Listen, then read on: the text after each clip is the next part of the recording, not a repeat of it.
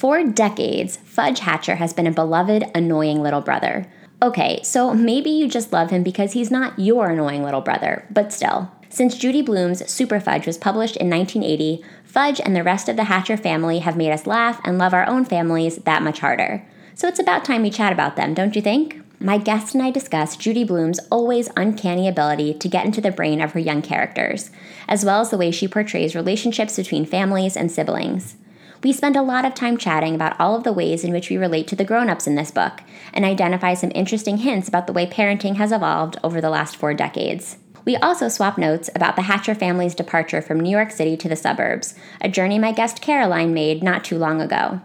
I guess this is as good a time as any to share with you that I'm actually leaving New York City myself, this week appropriately enough. It's a crazy time to be relocating, and I have a lot of feelings about it that I'm sure I'll share at some point. But with all of the stress of coronavirus, we are fast-tracking our previously planned move and heading to Philadelphia in just a few short days. It feels like kismet that it all worked out this way, since I recorded this episode weeks ago. Meet my guest. Caroline Zancan is the author of the novels Local Girls, published in 2015, and We Wish You Luck, which was just published earlier this year. She is a senior editor at Henry Holt, where she acquires and edits literary fiction and memoir. A Brooklyn expat, she recently moved to Maplewood, New Jersey with her husband and 2 kiddos. Follow Caroline on Instagram at CarolineZancan82 and on Twitter at CarolineZancan. Thanks so much to Caroline for joining me to talk all things Superfudge. Thanks also to each and every one of you who continue to tune in and support the show through all the ups and downs of this crazy world. It's been so fun chatting with so many of you over on Instagram especially. I love sharing my reading and even some of my life with you there. Follow along at SSR Pod. You can find me at SSR Pod on Twitter too, and by searching the SSR Podcast on Facebook. If you love what you're hearing, you can really help me spread the word about the show by sharing it on social media. One of my favorite things is seeing episodes tagged on Instagram story. Don't be shy. Take a screenshot of this episode and share it to your story, tagging SSR Pod. Let me know there what you're doing while you listen. You can also support the podcast by sharing a 5-star rating or review on iTunes.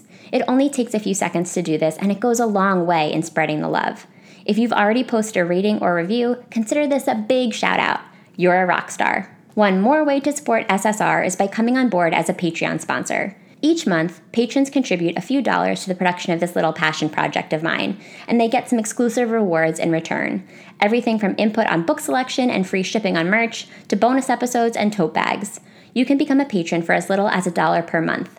Get all the details at www.patreon.com/ssrpodcast or by going to www.ssrpodcast.com and clicking support at the top of the page. A big thank you goes out to all of the patrons listening right now. I appreciate you so much. Exciting news, listeners. This week's episode is brought to you by the Girl Means Business podcast. Girl Means Business is a weekly show hosted by teacher-turned-entrepreneur Kendra Swalls. On each episode, she and her awesome guests share business and marketing tips, along with some much-needed honest conversations about what it means to be a boss babe balancing a business while raising a family. Some of you probably know that in September of 2016, I left what I was pretty sure was my dream job in book publishing to strike out on my own as a full-time freelance writer, editor, and content manager. I never could have anticipated some of the twists and turns that came with leaving a corporate career and building a network of hustles and passion projects that would ultimately become a profitable, fulfilling work life. And I wish I'd had the Girl Means Business podcast to help me out back then. If you're already an entrepreneur or are dreaming of starting a side hustle, you're going to want to listen to Kendra's show. Check out some of these episode titles: How to Nurture Your Email List, Healthy Habits of Successful Entrepreneurs, Finding Your Business BFF, What You Really Need to Start a Business, and the list goes on. Trust me, these are all super helpful topics. You can tune into new episodes every Wednesday on iTunes, Spotify, and anywhere you listen to your favorite podcasts. Make sure you're subscribed so you get notified when new episodes go live, and check out the Girl Means Business Facebook group for bonus materials and more in-depth conversations. Thanks so much to Kendra and the Girl Means Business podcast for sponsoring this episode of SSR.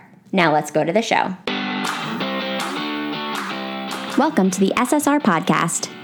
You may recognize SSR as an elementary school era abbreviation for silent sustained reading, but if you don't, that's okay. What it stands for here is Shit She Read. Each week, we'll crack the binding on an old school read written for kids or teens and talk about it from a kind of grown-up perspective. We'll obsess over heartthrobs, relive the frustrations of middle school, and say an occasional WTF to a beloved author. If we haven't met yet, I'm your host, Allie Hoff-Kosick. freelance writer, lifelong bookworm, and lover of anything covered in rainbow sprinkles. So find your favorite reading spot and a glass of wine. We're about to revisit some literary throwbacks right here on the SSR podcast.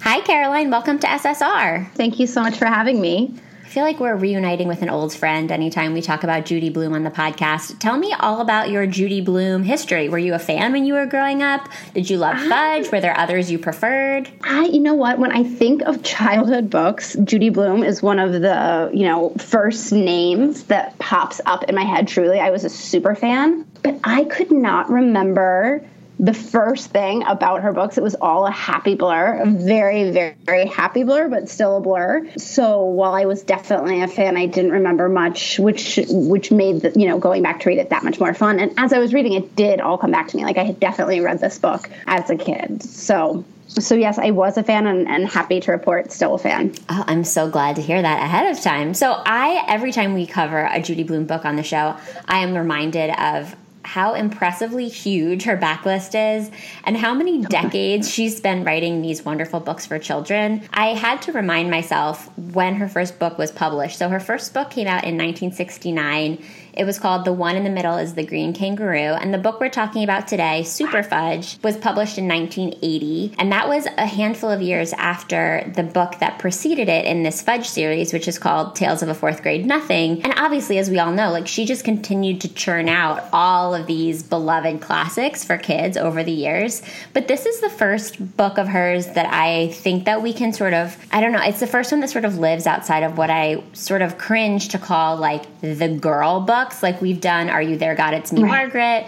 We did Just As Long as We Are Together. I feel like a lot of the other Judy Blume that we've touched on SSR has been more in this space of puberty and girl friendships.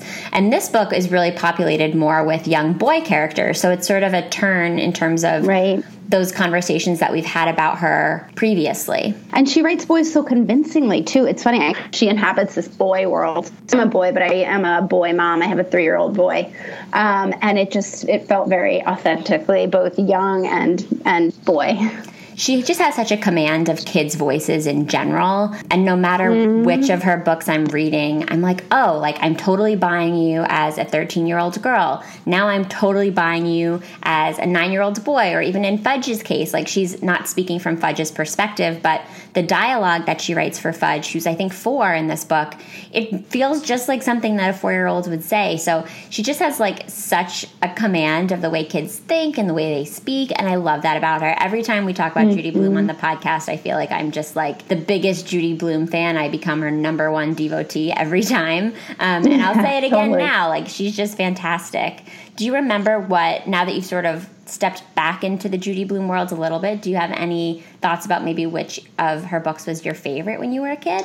I was definitely an Are You There, God? It's Me, Margaret person. Yeah. Do you remember what you loved about it best? I mean, just that there was a place to talk about this kind of stuff. It felt like all the taboo conversation tidbits, that when you're a kid, you don't really know how to start these conversations about these things were all in one place. It just felt like a safe place to talk about unsafe things. I think that's a great way to describe it. And listeners, if you haven't listened to our episode yet about Are You There, God? It's Me, Margaret, I'll be sure to include a link to that in the show notes for this episode. But let's not get ahead of ourselves. We got to talk about Superfudge. I know that I read these books when I was a kid as well. I think I read Tales of a Fourth Grade Nothing also. There are a total of 5 Fudge books, which I didn't know, the most recent of which actually came out in 2002. So she really came back to the Hatcher family over and over again. And as I was researching her process, every time she wrote a Fudge book, she says that she thought that she was done with them. She was I've said everything I can about Fudge. I've said everything I can about Peter, but kids kept writing into her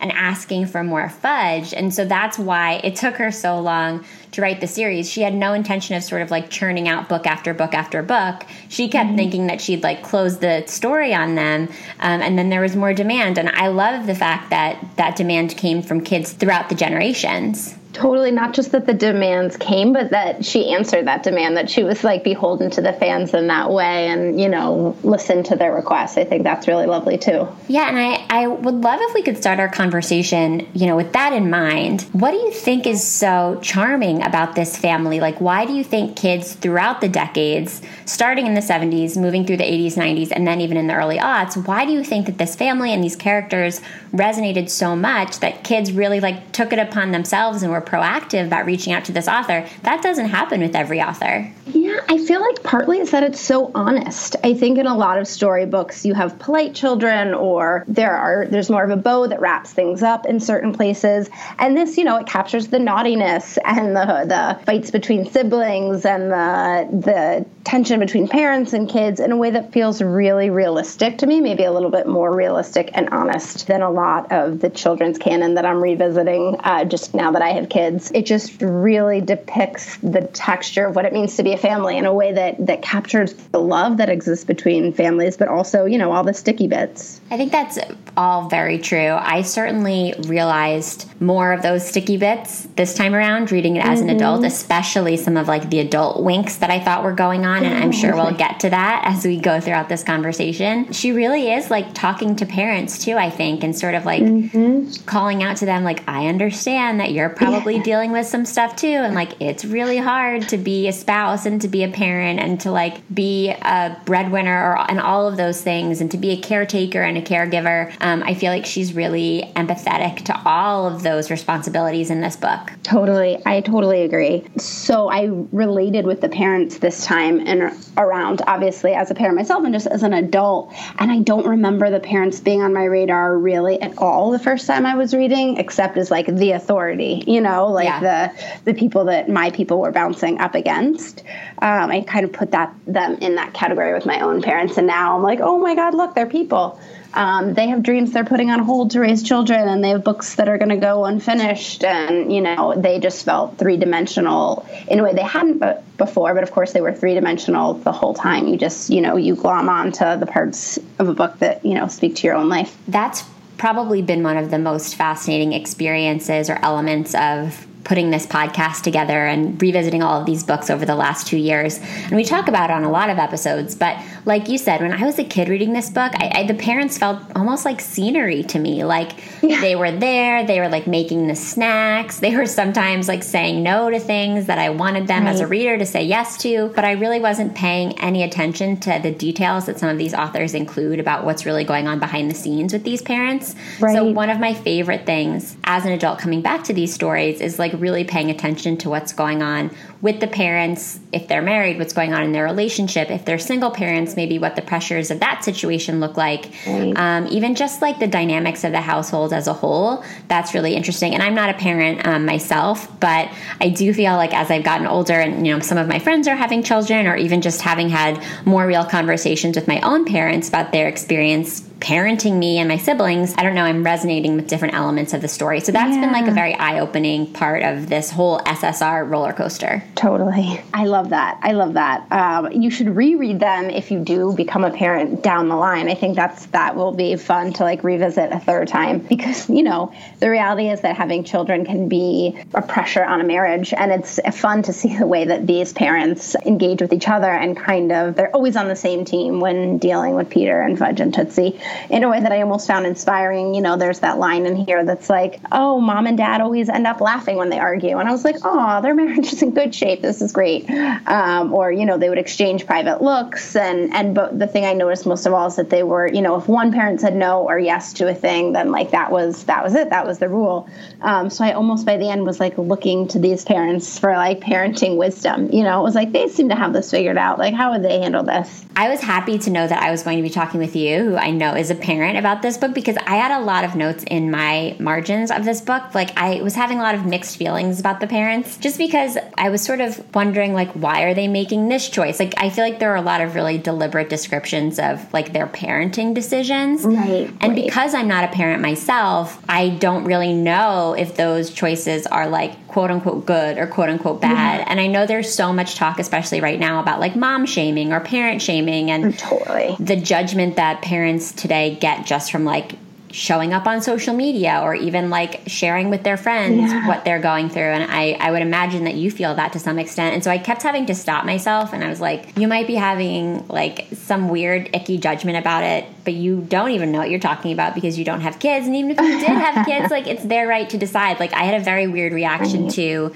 the situation where Fudge, he was regressing in a lot of ways after their baby sister Tootsie was born. And one of the ways was that he wanted to sleep in bed with his parents. They had also just moved to this new big house, and it was a new environment. The parents are like, no, you're going to have to stay in your bed. But he takes it upon himself to just like completely do his own thing. He sets up his sleeping bag right outside their door every night, and he just like sleeps there, which I think most kids have done at some point. But Judy Blume really makes a point to like write a full paragraph or two about how their parents don't say anything about it. Every morning they just wake up and they like step over him and they go about their day. Yeah, and I don't know that I would have thought about any of these things, but I do feel like Judy Blume like is calling attention to a lot of their choices. I, as somebody who's not a parent, was like, is there a reason that she's calling attention to their choices? Like I just wasn't really sure what that was about.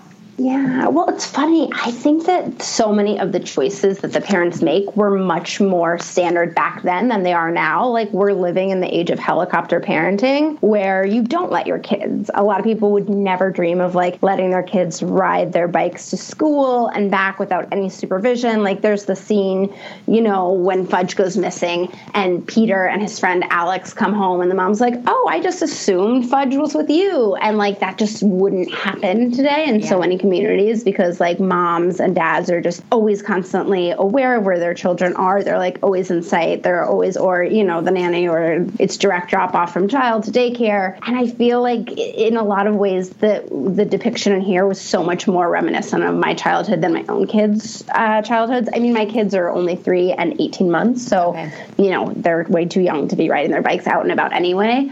But it did just seem like a time, it was a depiction of a time when, you know, parents were just a little bit more lax and did, you know, send their kids out to play and called them in at dusk for dinner. And I think that that's gone way out of vogue. And I'm curious what Judy Blume would think of those decisions that are in the book now. And now is, you know, if she would dismiss the helicopter parenting that we see so much of today and the attachment parenting, and just more hands-on approach to raising your children that we see again and again. Or if, you know, she would say, you know, we should go back to doing it the way that this family did it. Or if, you know, it's just a scarier world that we live in. But I do think that a lot of moms who read this now would be surprised at a lot of the choices, the parenting choices that are made, where back then I don't think a lot of parents would have thought twice about it. I will say, like, I thought the marriage was in great shape between the mom and dad here. But there were times where I was like, ooh, I can't believe you left the baby alone long enough for Fudge to do what he did and like hide baby Tootsie.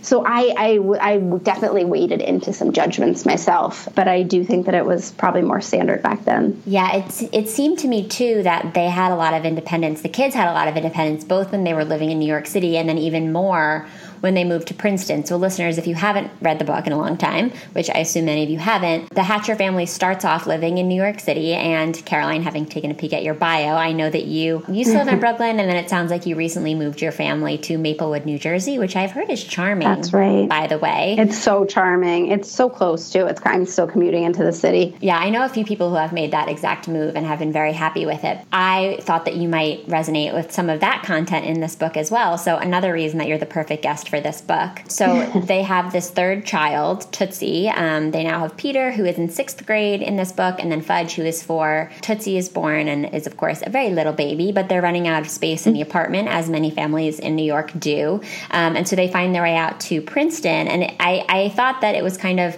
interesting to watch how not only the kids were adapting to life outside of New York, but also how the parents were adapting. And it was almost like they moved to the suburbs and it was like, let loose the kids out into the world. But I guess if you're used to not having a lot of space and to like feeling cramped and on top of each other, and suddenly your kids can ride their bikes to school, especially in a time when like that was a little bit more commonplace, that would probably feel really good. I did. It's so funny when I got to the Jersey part of this book, I was like, oh my gosh, how funny. It totally resonated. And it not only, I mean, it resonated even before there was the scene where they're like, when they find out they're having a third baby and they live in this apartment, they're like, we'll put her in the dining room. We'll put her in the dining area. That'll be her nursery.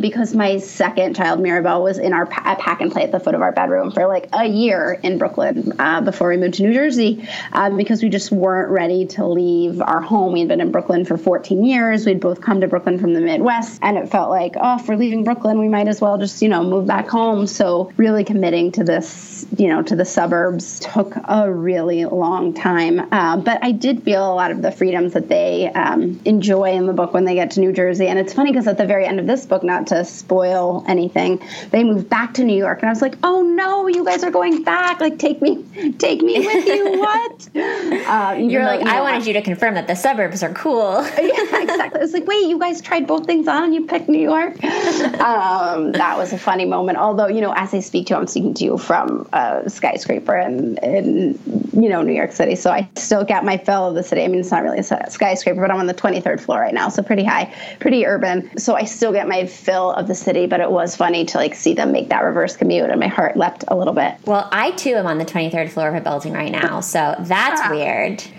Are you in New York? Yeah, I live in Brooklyn. I live in Brooklyn. I live on the 23rd floor of a building in Brooklyn. But we actually are moving out pretty shortly. And so that's been hard, as you know, like the emotional ups and downs of making the decision to leave New York. And I have these feelings sometimes that I'm quitting on it. I've been here 8 years, but it's a hard decision to make. It is. And we had just put that news out there a couple of days before I started reading this book. And similarly, when I got to the last page, I had this nostalgic pull of oh, good, they're going back to New York and the family is so excited. And I had this reminder of the magic that New York will always hold. But I also was it would have been really great if you decided that other places were awesome too. Great too. I know, totally. Well, at the end of Broad City, they leave New York for other places. So, if you need to watch something now to reconfirm that choice, that helped me. I don't know, maybe that'll help you. Also, though, New York, let the book be a reminder to you that New York is always there. They say you never return to New York once you leave because it is such a, tough place to get set up. But I don't think that's true. I already know some people who went to the suburbs to raise their kids and then, are retiring back into the city. So, never say never. The city's always here for you. Yeah, my friends keep sending me titles of books and movies and TV shows that I shouldn't watch because they think it's going to get me too emotional. They're like, by no means should you read Goodbye to All That before you Oh my gosh. move. They're totally. You will never leave. So I have a couple of things that are currently forbidden until I'm successfully moved out. Oh, no. It's tough. Unless you want to lean into it, because maybe you need to feel all the feels and feel them through and then, be over it. Not over it. You're never over a great love, which I'm sure your love for New York is. But, at some point you have to give in to the feels. Yeah, there will come a day when I think you'll be able to find me in my new place in Philadelphia, crying while I read Goodbye to All of That and drinking rosé and eating ice cream out of the carton. And then I'll be able to move on, maybe. We'll see. Change is hard. Change is really hard. Change is really hard. But also let the record show that the essay that we're talking about right now, Goodbye to All That, is by Joan Didion, who is now considered the ultimate New York writer. She still lives in New York City, and that essay was about her leaving New York for her home state of California, but even she came back. So maybe there are second acts to be had in New York City. Yeah, you never know. But I thought that this book, it was interesting that it resonated with me so much, even though I'm a 30-year-old woman, because it's really about change. There's so much about weathering change in this book, what it means to weather change when you're a kid, what it means to weather change as an adult. I mean, we're not inside the heads of Peter's parents, but we kind of observe them managing all of the changes that their family is going through in their own ways. And then we step back and we see how the family as a whole is weathering the change that they're experiencing. So there's a new baby that comes into the family, first of all. Then they move. And on top of the move, which is always a scary thing for kids, Peter doesn't even know if the move is going to be permanent, which I thought was an interesting touch and one that I haven't seen a lot. Because, of course, in Kid Lit, there's so so many stories of like being the new kid. And so we've seen that time and time again on SSR. But I would say that Peter is the first kid who's gone into a new school not really being sure if he's going to stay. And I thought that was like an added layer that for me as a kid, like maybe would have made me feel anxious because I'd be like, am I supposed to be putting down roots here? Like, am I supposed to make friends? Should I still be best friends with the people I was best friends with in my old school? So I thought that that was kind of a unique touch on Judy Blume's part. Yeah, absolutely. I think that's true. Also, the other thing is like a year to a kid is like forever. Yeah. You know, it's funny because even though they do end up going back to the city and it's just one full school year, like that may as well be forever. But I did think that added some nice tension. It also like kind of kept me reading because I knew, you know, I was hoping they would resolve it by the end just as a reader, you know, if they were going to plant roots here or not. So I thought it was a good touch too in that it kept, you know, I always say as a writer, one good piece of advice is to like ask a question and make the reader keep reading to know the answer. And so I definitely wanted that question answered. I think that it's funny to watch how Peter, whenever he's confronted with a change or uncertainty, he kind of like throws a little bit of a temper tantrum, but it sometimes isn't even directly related to the change. He can't voice it that way. And I kind of laughed because I was like, adults kind of do this too. Like when we're confronted with something scary or new, we kind of like act out sometimes indirectly in this way. And it's funny the things that change from childhood to adulthood, but also the things that don't. And I think I'm sure part of that acting out was him not knowing, you know, if this was forever or not. Yeah, I related to him in a lot of ways. I'm the oldest sibling in my family.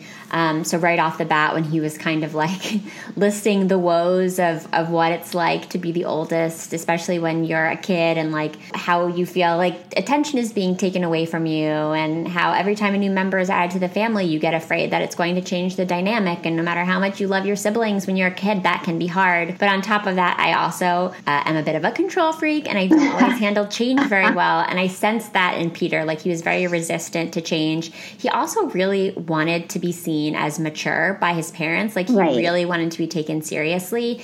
And that mirrors my own experience a lot because I'm 6 years older, as listeners have heard me say time and time again, than my next sibling. And so like Peter, I think that I had moments when I was growing up where like I maybe overstepped and like thought that I could sort of help my parents like make decisions about like how my sister should be punished or like if she was doing the right thing or the wrong thing. And my parents were always very deliberate about being like, no, like you're not in charge of reprimanding her. Right. You know, you let us handle it. You just tell us what's going on and then we'll go from there. But I think that we just as kids sometimes have a tendency and like a natural urge to like want people to see us as older. And when you have a younger sibling, it's almost like this golden opportunity to show that you're like so grown up and that you're so wise and you can show your parents like that you can help them make good decisions. So all of those things felt very real to me about Peter. Yes. I also like loved that beautiful moment at the end of the book where they do take his advice on a punishment. It's like, you know, he's not always at the adult table, but like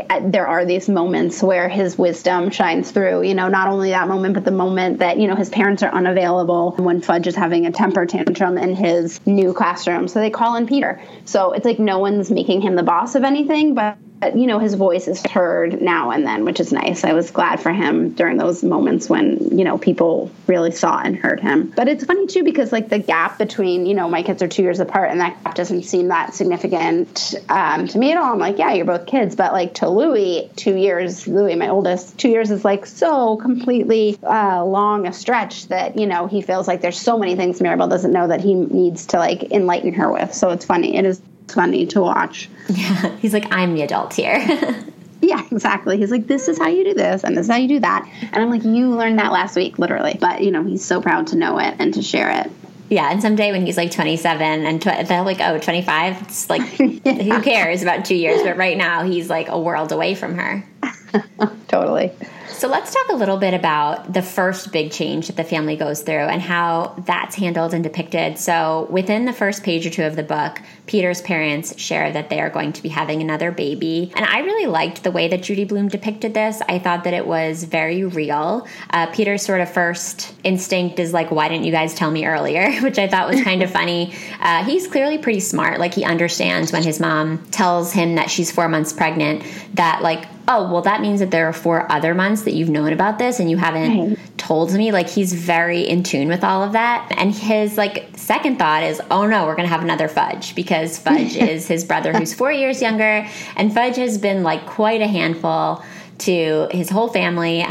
All the neighbors know that he's a huge handful. I think we get a lot of that in Tales of a Fourth Grade Nothing, which I have not read in a while. But when we meet this family again in Superfudge, we don't know a lot of the details about Fudge's behavior right off the bat. So we sort of just have to take Peter's word for it that, like, things are a little crazy. And he even goes so far as to, like, pretend that he's going to pack a bag. He's like, I'm going to my friends. And I really like the fact that his parents just, like, didn't react. His mom was sort of just asking him very rational questions, like, oh, well, like, do you know if they're home? He was, like, threatening to go to his friend Jimmy's house. Over there. Right. She was one bedroom. Right. She was, like, talking him through all these, like, very realistic considerations of, like, well, do they have room? Like, does he know that you're coming? Should you call? And I loved moments like that with his parents throughout the book, even though I, like, at moments was a little bit confused about what they were doing. But it seemed like they really were trying to, like, teach him how to have very adult, simple conversations. And so I like that they just were like, okay, we're not going to give you the reaction that you're looking for. Yeah. If you want to talk about it reasonably, sure. But, like, we're not going to, like, try to beg you to stay. Also, Jimmy probably lives, like, a couple of blocks away and they can go get him when they need to. Also, I feel like the kids, sometimes it's a poker game. So, like, you showing any emotion is like raising them emotion. If they, like, take it to a level 2 and you meet there too, they're like, okay, now I'm going to take it to a level 4. Mm-hmm. And then, you know, if you meet their 4, they're going to take it to a 6 and on and on and on. So I think that they kind of, like, don't, you know, they don't raise to meet his emotional tenor, which I think is smart. I think that's smart parenting. I also think that's, you know, it's a little bit what we were talking about earlier, how they're just there's a lot of candor here. Like, it's a pretty realistic depiction. And there's, even with the way that the parents present the idea of children and having children, it's, like, very frank and honest. And it's not, you know, there is no stork at some point. You know, the grandma's like, why didn't you just tell them the stork version of the story? You know, they tell them, like, where children really come from. And I felt like that was funny to watch. Like, I got a chuckle out of that because it is just kind of like, you know, they tell it like it is to these kids in a way that I, you know, got a kick out of. Yeah, they pull out the Where Do Babies Come From book for Fudge, who, as we said, is only 4. And he hilariously becomes obsessed with the whole idea. There's, like, several pages devoted to Peter sort of rehashing how enthusiastically Fudge takes all of this information in. He goes to school and he's, like, telling everybody about it, and the teachers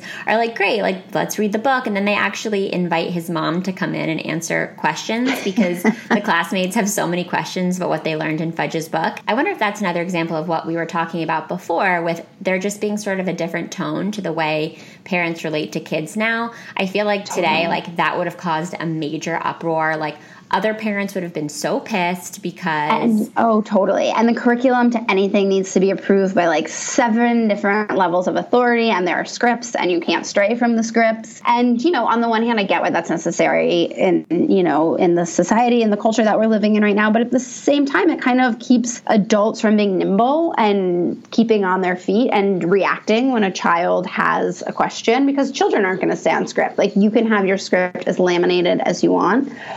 But at the end of the day, the kids are going to say what they want to say, as Fudge does again and again and again at so many different wonderful moments. And I think back then there was more freedom to kind of go with that and just, you know, meet a kid head on and say, oh, this is what you specifically need right now. Like, this is what you're wondering. This is where your head is. Like, let me meet you on that level. And there's kind of, like, no more of that anymore. So that was an interesting thing to see. I think it also just sort of spoke to maybe the more, like, liberal mindset, especially, like, in a community like Princeton or New York City in the 70s. Like, maybe people weren't as nervous about talking about sex even to preschoolers or talking about where babies come from. Things, I think, are more conservative now in a lot of places, certainly, and just sort of, like, the sensibility of schools and educators has sort of pulled back in terms of, like, how open they can be. So that was worth noting. I also picked this out as the first scenario in which we see that, like, Fudge somehow always manages to land on his feet, like, no matter what he does. And when I was thinking about this whole scenario through Peter's eyes, I was like, this must be so embarrassing for him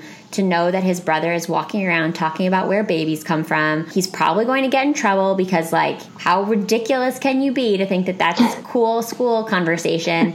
I was trying to think about it through Peter's, like, big brother eyes. Right. And nope, that's not at all what happens. And of course, I'm seeing it through, like, my 2020 lens or through my experience of growing up in the 90s. Like, even then, that wouldn't have been cool. But no, like, the teachers really reward Fudge for his precociousness and for his curiosity, and they like actually sort of like build a whole day around the questions that he's asking and the questions that he's encouraging his classmates to ask. Right. So when that happened, I was like, okay, like it sort of seems like Fudge can do no wrong. Right. That's funny. I think that's really true. Even, the scene at the end when he's called on stage by the famous author and he, kind of inadvertently is making fun of the principal. I was like, oh, disrespecting a teacher like this. Now he's really done it. And it was toward the end of the book. So I kind of felt like Fudge's time had finally come. Yeah. And then, like, once again, Fudge is, he gets the big laugh and everyone's okay with it. And the teacher just, he has the famous author draw this cartoon that ends up having an uncanny likeness to the principal, and the principal's fine with it and like asks him to sign it, asks the author to sign it, which again did not go where I was expecting it to go, and it kind of is just like Fudge always, as you said, just landed on his feet in a way that didn't seem sustainable forever, but it was. Yeah, it kept going, and Peter's feelings toward Fudge were as nuanced as I would have liked them to be. I was nervous at the beginning, just the way that he was reacting to the news that his parents were having another baby and how frustrated he was about like the responsibility of being a big brother to such sort of an unruly little brother. I was like, oh, this whole book, he's going to just sort of be rolling his eyes at Fudge and be frustrated at him and angry at him. But I think it's much more complicated than that. And I think that's very true to a lot of sibling relationships, especially for young kids. It's definitely not all or nothing. Like Peter has his moments with Fudge where he can't deal with him and he just needs space and he's like, you're so embarrassing. But he also has plenty of moments of just kind of like naturally stepping in and taking on responsibilities with him. He volunteers to help him learn to ride a bike, which is like a big deal. I mean, I think it's kind of hard to teach someone to ride a bike. I certainly had a lot of trouble learning to ride one, and it's not calculated in any way. Like we don't see any sort of mental gymnastics with him coming to terms with like his responsibility as an older brother. Like he's not coming to some big decision about how he's going to change his attitude toward Fudge. There's no like transition moment where he decides that he's going to stop being so mad at him and instead like embrace him. It's just sort of like the natural day in and day out roller coaster ride that comes with sharing close quarters with somebody as a member of their family, and I appreciated that nuance. Yeah, absolutely. I mean, I think you're a sibling. Maybe this is true for the way you grew up as well, but for the Zancan siblings, I have an older sister and a younger brother, and it was like no name was like off limits. We would be so mean to each other, and we would wrestle and we would like really get into it, and we would have alliances against each other and just the whole works. But like, God help anyone on the outside who would like come for any one of us. Then we were like such a unit. It's like I can call my brother or sister anything I want, but like you can't. They're with me, And it seemed a little bit of that was happening here, and that like he didn't want Fudge to come with him on the picnic. Like it was an absolute no. Like Fudge can scream all he wants. I don't care. And then as soon as Fudge is like in any sort of even potential peril, it's like he's leading the charge to like go find him. That certainly struck a chord with me as a sibling, and it made me think that maybe Judy Blume was herself a sibling. But it did feel very nuanced and very realistic. Yeah, and also the scene where Peter gets called down to the principal's office because it's the first day of school and Fudge is having a tantrum in his kindergarten classroom because his teacher won't call him Fudge. And Peter goes to kind of like see what was going on, and Fudge is like climbing on these cabinets. He's like completely going crazy in the classroom, and the teacher is going on and on talking about how he's like completely beyond help basically, and how like he has to be out of the classroom and he can't tolerate him as a student. And Peter gets really defensive, and at this point we haven't really caught that many nuances of their relationship yet. Like I would say at that time in the book, Peter was definitely leaning toward more annoyed than like loving toward his brother, and so I starred that scene as a moment when I was like, okay, like Peter can be annoyed by his brother, and Peter can think that his brother is totally out of control, but nobody else can say that because then Peter's going to defend him. And I really liked that we saw that, and especially involving an adult. Like it's hard as a kid to sort of stand up to an adult and to believe that an adult might be wrong, and Peter does that because he is just so defensive of his brother.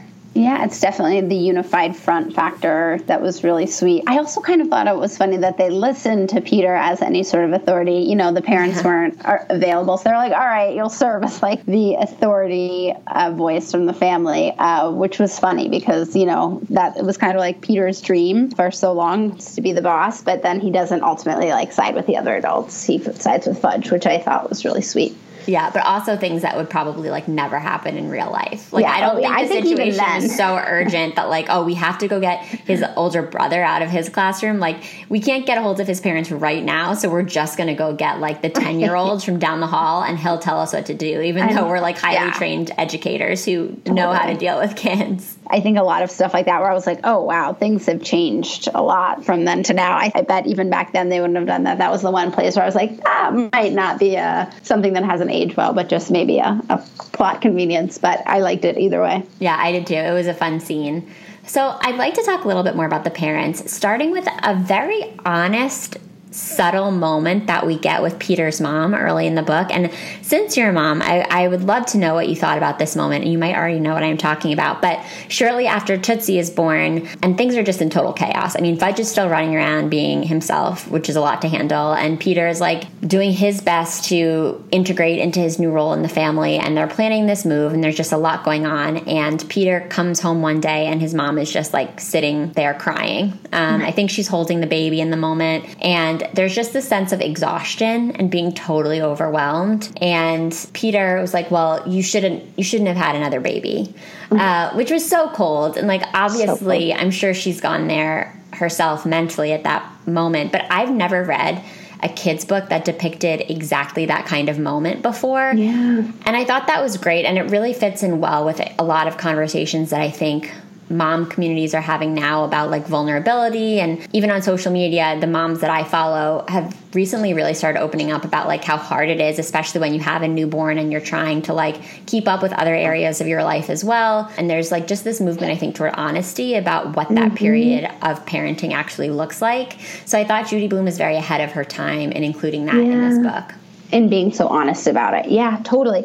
It's funny, too, because when I think about that moment, my first question was like, where's dad? Like, my husband and I, when we had kids, were determined to, like, really make sure it was a 50-50. Like, we both have full-time jobs. We both have careers we're super invested in and have put a lot of time into up until now. It's not like we are new to our careers. We've really invested in them, in time, capital. So when I would, inevitably these moments come when you're exhausted and you're at the end of your rope, but the key is just having them at different times. So like when I would be like, you know what, I need to walk around the block, I felt completely fine with leaving them both in Ben's care and just like going to get an iced coffee at the corner bodega and like going on a 20-minute walk to my Spotify playlist. It didn't feel like it felt totally on me. And then, Ben would have his breaking moments and I would be, captaining the ship. So it's funny because I do think that this couple has a pretty progressive for the time breakdown of duties and work, and that she goes back to work for a bit in Princeton so he can write his book. But it did seem in that baby moment that she was the one kind of ruling over the baby logistics. Yeah, and that was definitely a moment that I'm sure as a kid that I didn't flag at all. Like I'm sure I just read right past it and was like, okay, what's Fudge going to do next? But as an adult who's like moving into that phase where a lot of my friends have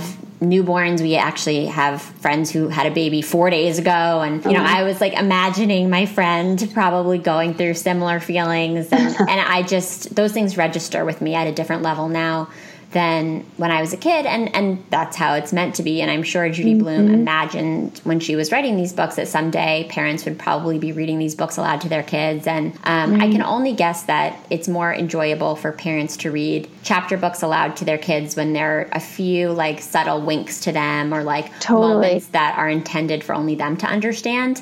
And I think Judy Blume is sort of the master of that, at least in this book. Yeah, absolutely. Yeah, I agree with you totally. I not only appreciated the wink, the parent wink, but I also felt in that moment like I just wanted to give Peter's mom a hug and be like, it's going to get better. It's fine. Like, it made me consider her as a real character. It wasn't just like a thing that resonated with me and made me think that Judy Blume was talking to me as well, but it made the mom feel like somebody who I might want to hang out with, and it just made her seem like an actual person. I also just love any time we see in a kid's book that parents are fallible, and like the more direct that can be communicated, the better. I think sometimes authors do it really subtly, like maybe a parent just answers a question wrong, or like maybe gives a character a sort of bad piece of advice. But I think it's really healthy for kids to see that like parents sometimes mess up, sometimes they have bad days, they don't always know the answers, and sometimes they're like just fucking tired.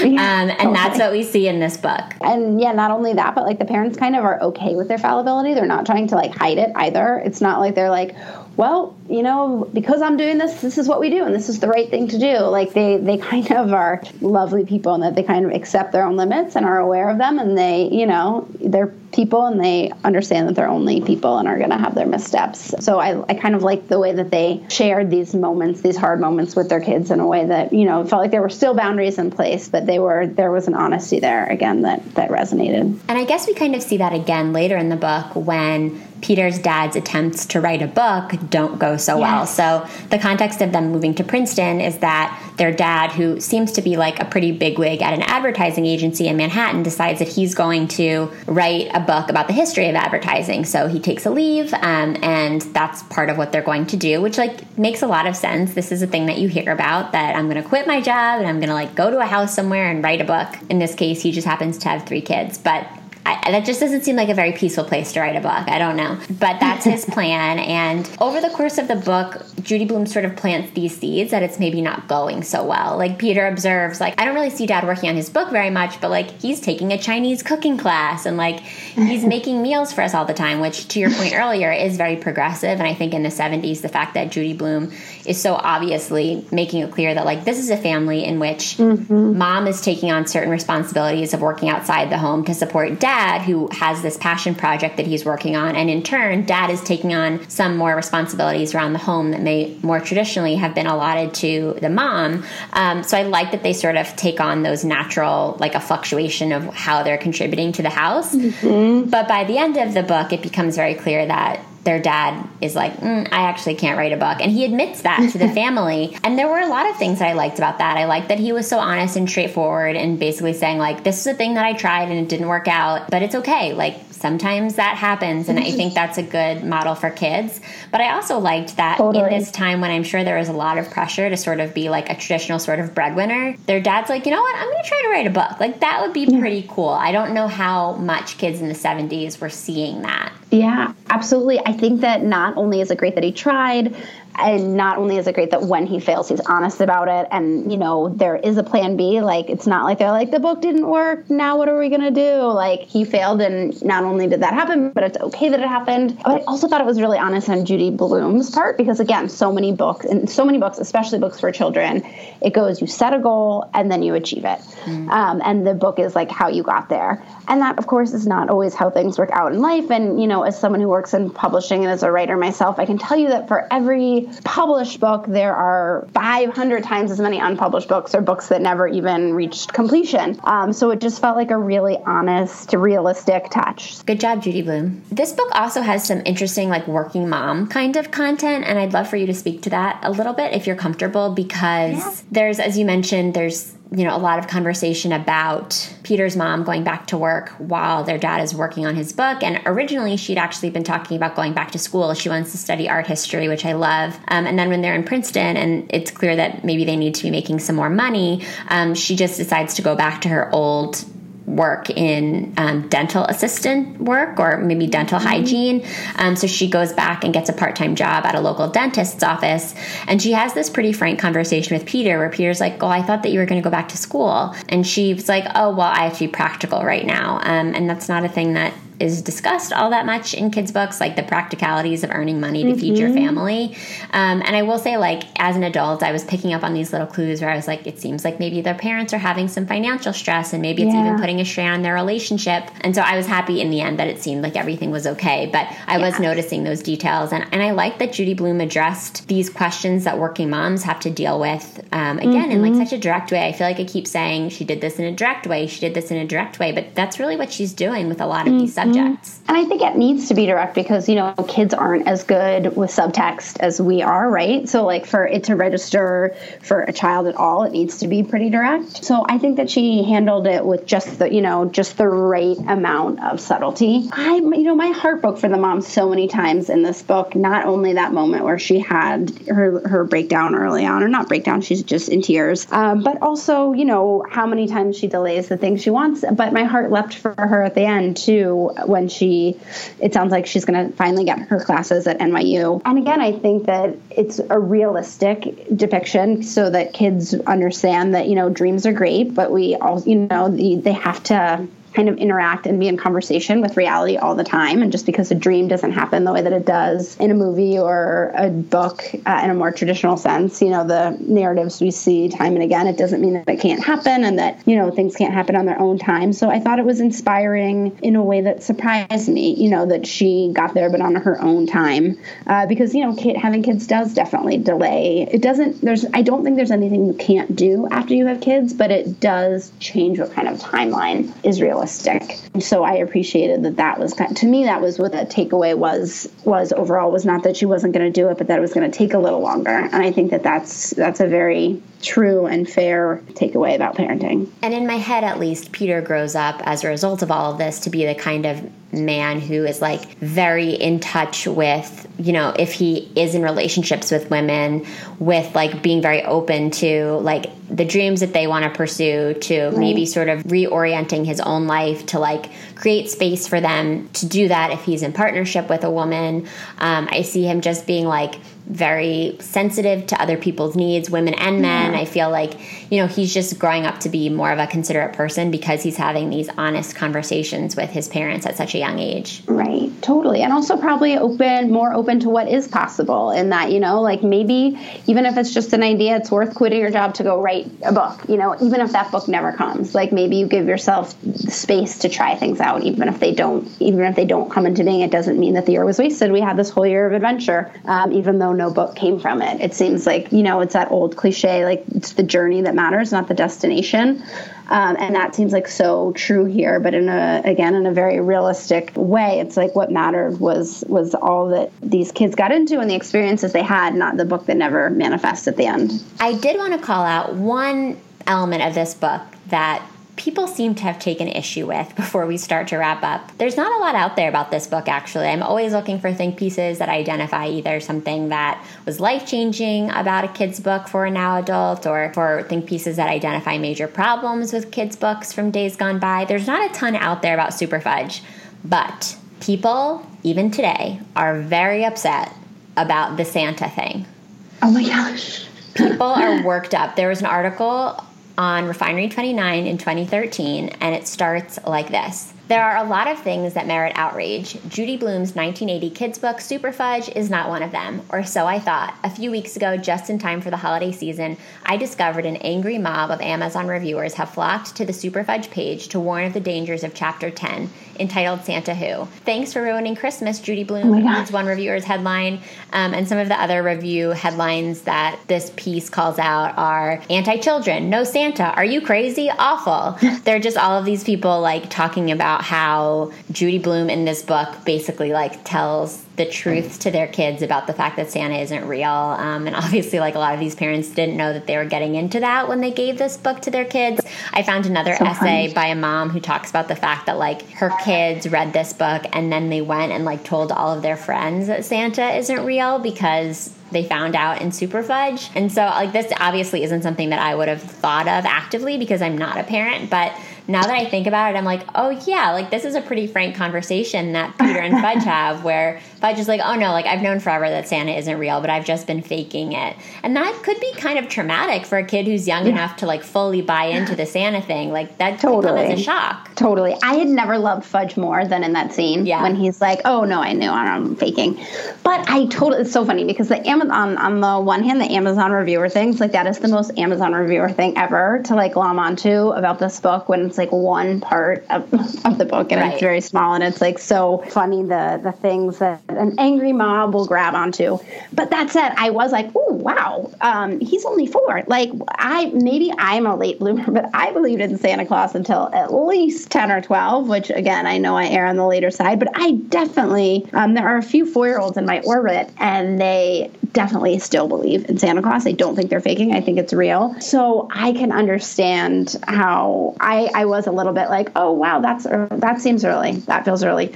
But at the same time, don't give your kids a book that you haven't read or don't know the contents of. I would also say that, like there are a million videos out there these days that kids love to watch. And like my one policy is like, I'm not going to show it to you unless I've seen it. And I think that's a pretty good rule of thumb for a book too. So to the angry mobsters, maybe just keep better tab on what your kids are reading. I don't know. Yeah. So parents, if you're listening and you have kids that still believe in Santa and you want to keep it that way, maybe don't give them Superfudge quite yet, although I think it is a fun read for them in the future. On that note, Caroline, on the whole, has coming back to Superfudge as an adult held up and sort of been reminiscent of your experience reading it as a kid, or has it disappointed you in some way? I absolutely loved this experience of coming back to this book. It really did. It brought back so many memories, not only of reading the book, but just that time in my life. Like my mom used to take my siblings and I to the bookstore, and we would each get to pick out one book, and there would be trips to the library where we'd each get our giant stacks, and we'd sit them on our couch, and we'd all be sitting next to our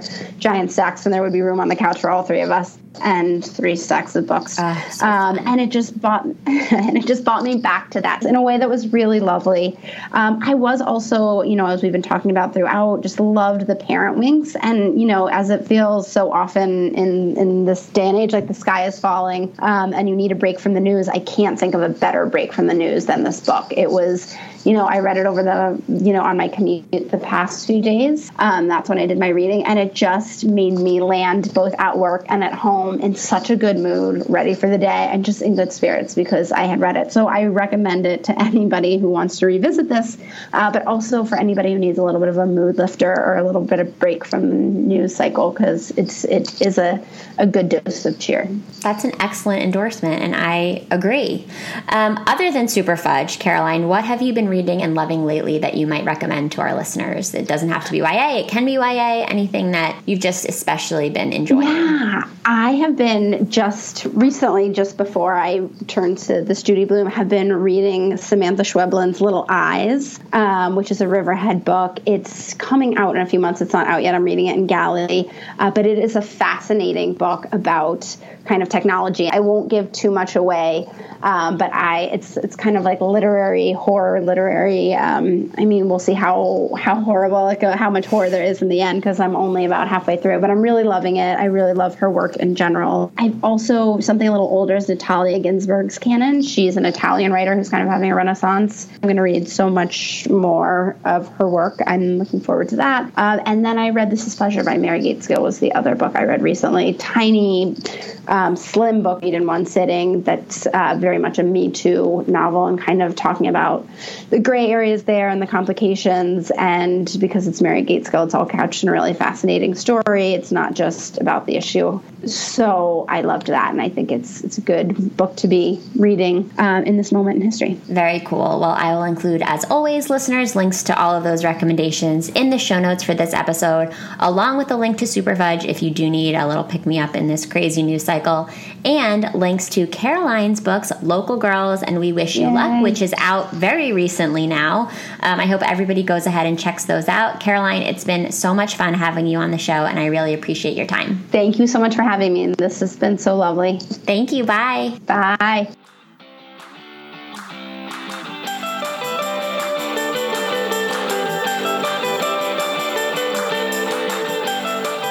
Thanks so much for listening to the SSR podcast. Check out our website at www.ssrpodcast.com for show notes and other information. And be sure to connect with us on social media for updates on upcoming episodes, behind-the-scenes inside scoop, and some good old-fashioned book talk. Find us at SSR Pod on Instagram and Twitter, and search SSR Podcast on Facebook to join the group. To reach out directly, you can send me an email at hellossrpod@gmail.com. If you're loving the show, it would mean so much if you could subscribe, leave a 5-star review, and share your thoughts with a comment. And don't forget to tell your friends, too. In the meantime, happy reading. I'll see you next time on the SSR Podcast.